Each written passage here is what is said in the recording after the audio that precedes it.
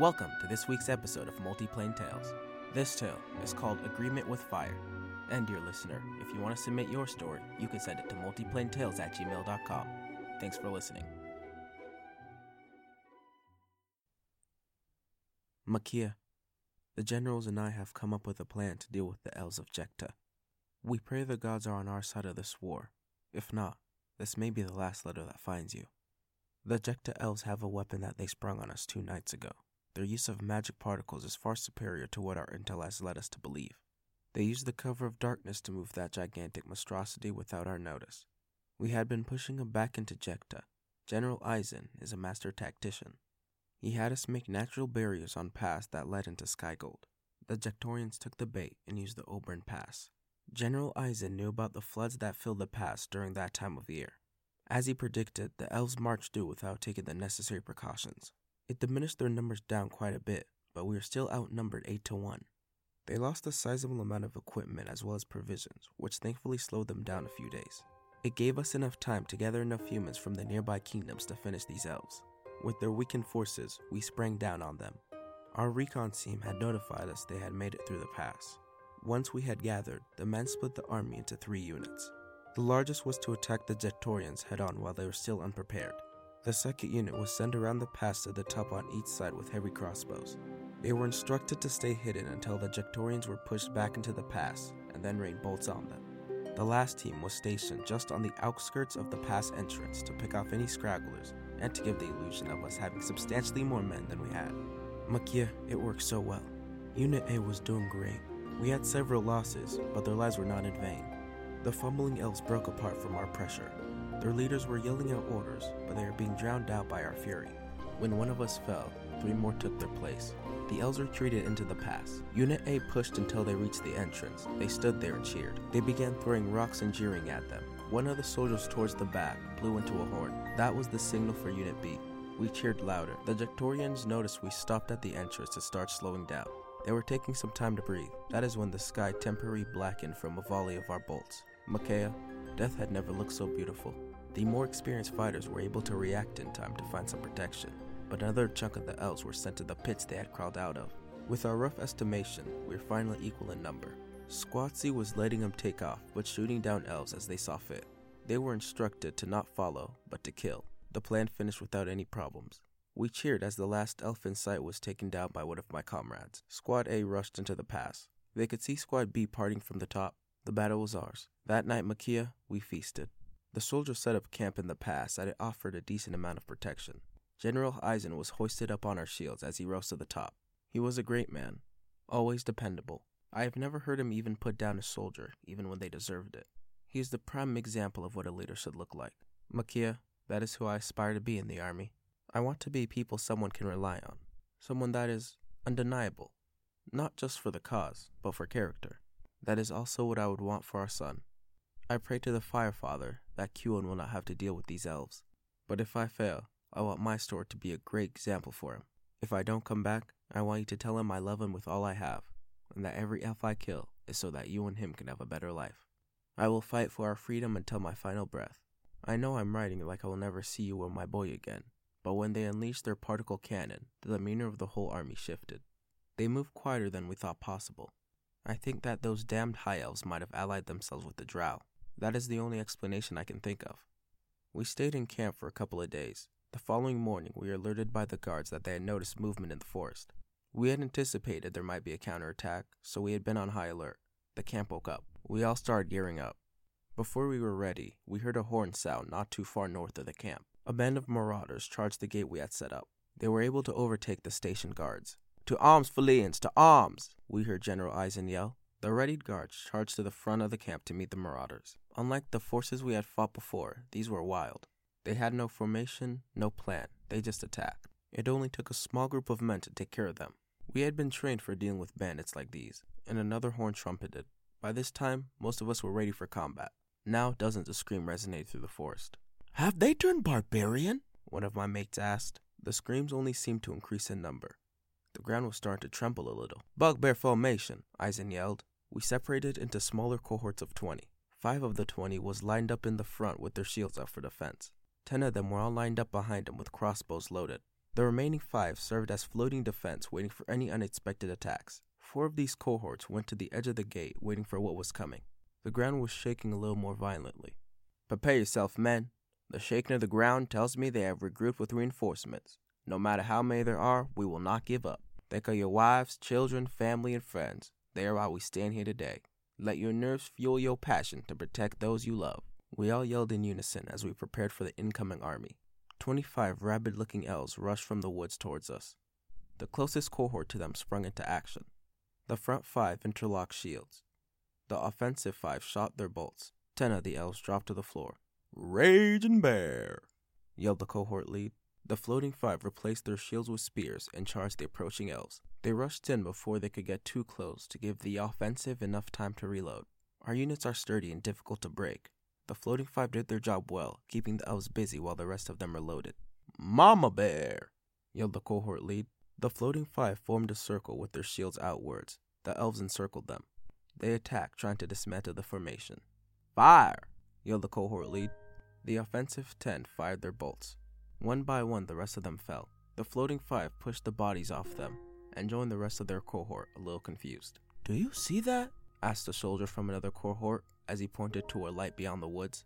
The ground is still shaking too," said another. The cohort that took the marauders were heading back towards the rest of the army when they heard a different horn blast. "That light is getting closer," said the same soldier. A blue beam shot straight through the woods. The beam enveloped the whole cohort. At first, they looked fine. Seconds later, their screams filled the air. Their hair turned gray. Wrinkles spread throughout their body. They all hunched over, grabbing various body parts. Not soon after, they were skeletons, before eventually turning to dust and being taken by the wind. Their armors clanged on the ground with nothing to prop them up. We all stood there shook. "What?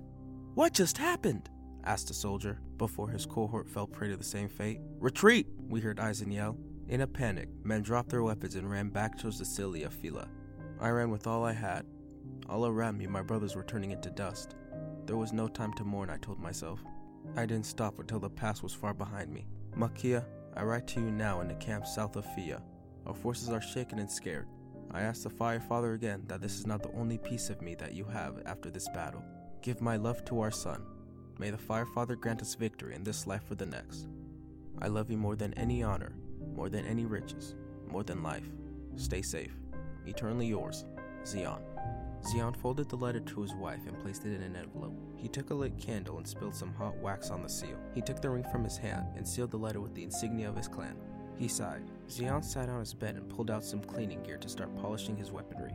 He was midway through wiping bloodstains from his undergarment when a soldier peeked his head through his tent. "Sergeant Xion, the general would like you to report to him immediately." He put down the rag, walked into his bathroom to look in his mirror. "Damn, I look like shit," he muttered. Xion put on a thicker piece of garment to block in the seasonal cold. He looked outside his tent. There were a few guards by various campfires, but the camp felt empty. There was no excitement, no smiles. Even with some soldiers there, it still felt lonely. He left the tent to the nearest campfire. The soldiers there just looked at him and returned to their state of daydreaming. He felt as if he should say something to cheer him up, but what could he say? What could he do? Disappointed in himself, he made his way to General Eisen's tent. He walked into an already started meeting. Xion recognized most, but not all the faces there. "Welcome, Xion. We have important business to discuss," said General Eisen. Xion walked towards the table. By the other member's uniform, he could tell that he was the lowest rank there. At the table lay a map of the Oberon Pass. Figures lay in various places that he figured were their forces and the Jectorians. "Now that we are here, let's start. I've called you all here as my most elite warriors. They did a surprise on us, and we suffered some devastating losses, but there is some light in the darkness. Our recon troops has found the location of that weapon they used," stated the general. "I want this small team to sneak our way there to destroy it. I've sent a message to the king for reinforcements. In the meantime, we gotta destroy that abomination before they arrive. We gotta give them every advantage we can." "Is that even possible? They took a great number of our forces with almost little to no effort to their main force," said one of the people Xion didn't know. It was then that Xion noticed the redness of Eisen's eyes. He had been crying. From the tremble in his voice, he could tell that he was trying to hold back tears. "I'm sorry I did not see it coming. I'm sorry that so many of our men passed. As your general, all blame falls on me. They visit me every night in my dreams. Every single one of their names will be ingrained in my memory. Their faces, their families, their friends. I will find all to apologize. Men, I'm sorry." "Eisen, stop it," said one. It was not your fault. Aizen, you can't hold that burden. Aizen raised his hands for silence. The room quieted down. We do not have time for this right now. All I need to know is, are you all with me? Everybody nodded. Aizen laid his plan out to his soldiers. That night, they left camp without anybody's knowledge. They made their way back through the pass, using the cover of boulders and a few magical items to mask their presence. Aizen alerted them of various squads monitoring the area. Moving as if they'd known each other for decades, they silently took out unit after unit on their path to their target. There were fewer resistances than they had anticipated. After the 8th group of fallen elves, they made their way to the weapon that caused them so much sorrow. Standing on a pedestal on wheels was a 4-meter-long cylindrical slab of wood. It was etched with different colored linear designs. At the back were 2 gigantic antennas with rings around them. There was no one on watch. They did a quick sweep of the area. Quickly, break and dip, said Aizen. The soldiers tried to move, but they found themselves stuck. Looking around, they saw nothing out of the usual. Aizen activated one of his magic rings. A layer of magic that encompassed the room dissipated. Xian could feel control return to his legs. That is when the shadows they had been using betrayed him. The soldiers' shadows stopped reacting to their movement like they suddenly had a mind of their own. Arms and legs emerged from them. Standing before them were the same elves that had rushed them from the woods. They have allied with the drow. Stand ready, Aizen yelled. The soldiers gripped their sword or spears and jumped into action. For a team of that level, those elves were nothing but cockroaches. They sliced, diced, and decapitated, yet Drow kept climbing out of the shadows. Soon the bodies of the elves littered the floor. It had become slippery from all the blood. Kamino fell when he slipped on a garment from a dead elf, and a posse of Drow leapt on him with their daggers. His screams couldn't be heard over the sound of their laughing. Get the destroyer, yelled Wanton. Xian looked over to see a Jectorian elf manning the wooden weapon. He then noticed the ground had begun humming. The etched lines had started glowing. There was also a humming getting louder. Scatter, yelled Aizen.